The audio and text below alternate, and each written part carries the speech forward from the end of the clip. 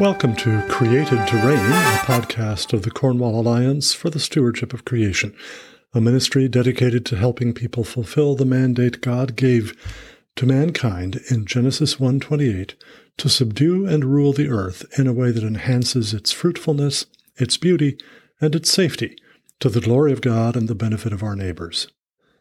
I'm Cal Beisner, president of the Cornwall Alliance, and today I'm going to start with two questions. Do you love Jesus? Do you care about others? If you answered yes, the National Association of Evangelicals, the Evangelical Environmental Network, and World Relief might call you a liar. Why would they do that?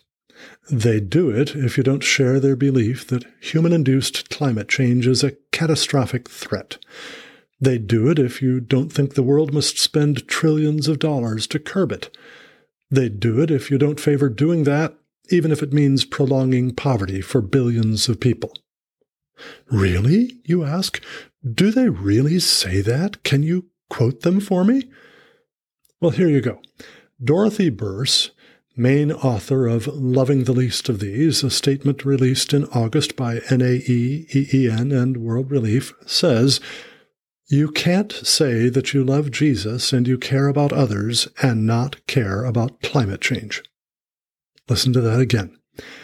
Dorothy Burse, the main author of Loving the Least of These, says, "You can't say that you love Jesus and you care about others and not care about climate change." Now, just what does it mean to care about climate change? Well, I care about climate change. I care that opportunistic critics of economic liberty, private property rights, entrepreneurship, free trade, limited government, and the rule of law, used climate change as a rationale for expanding state control over our economies. I care that anti-population growth environmentalists use it as a rationale to reduce human population. I care that proponents of global governance over national sovereignty use it as a rationale for their aims. But that's not what Burse means by caring about climate change. For Burse, you don't care about climate change unless you're convinced it's an existential threat to humanity and perhaps all life on Earth. For her, you don't care about climate change unless you're committed to ending the use of the fossil fuels that provide 85% of the abundant, affordable, reliable energy that lifts and keeps billions of people out of poverty, and could enable billions more to flourish if they were allowed to use them. For her, you don't care about climate change unless you think we should spend $23.3 to $46.6 trillion for each of the 0.3 of a degree Fahrenheit reduction in global average temperature that full implementation of the Paris Climate Agreement would yield at the end of this century. I'm firmly convinced that poverty is a far greater threat to human life, health, and well-being than anything related to climate change, or weather. You want to know how I know that? I know it because over the last century, the annual rate of human deaths from extreme weather events has fallen by more than 98%. And what has caused that fantastic decline in mortality from extreme weather events? Economic development that has lifted and kept billions of people out of poverty.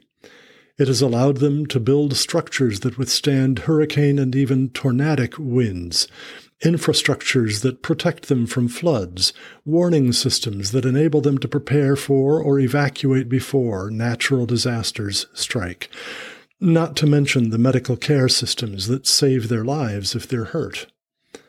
That economic development, that conquest of poverty, depends absolutely on people's having access to abundant, affordable, reliable energy that enables them to produce the food, clothing, shelter, transportation, communication, education, healthcare, and everything else that protects them from extreme weather-related disasters and so many other threats to human life and health and well-being. But what the National Association of Evangelicals, the Evangelical Environmental Network, and World Relief want us to do is to deprive people of three of the best sources of that kind of energy: coal, oil, and natural gas, the so-called fossil fuels. That means pushing billions who have already conquered poverty back into it. And it means slowing, stopping, or reversing the climb out of poverty for those still in it. Here again is what Dorothy Bourse, main author of Loving the Least of These, says, quote, "You can't say that you love Jesus and you care about others and not care about climate change," unquote. Would she appreciate it if we were to reply, "You can't say that you love Jesus and you care about others and still want to fight climate change"? Hell is paved with good intentions. Climate catastrophists claim they're motivated by love, especially love for the most vulnerable, who tend to be poor.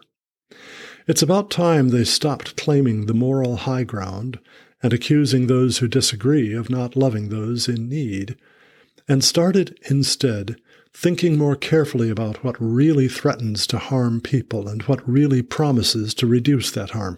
It's time they started thinking more carefully about the trade-offs that are an inescapable part of life.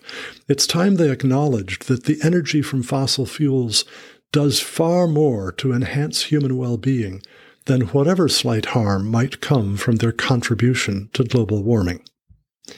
Want to learn more?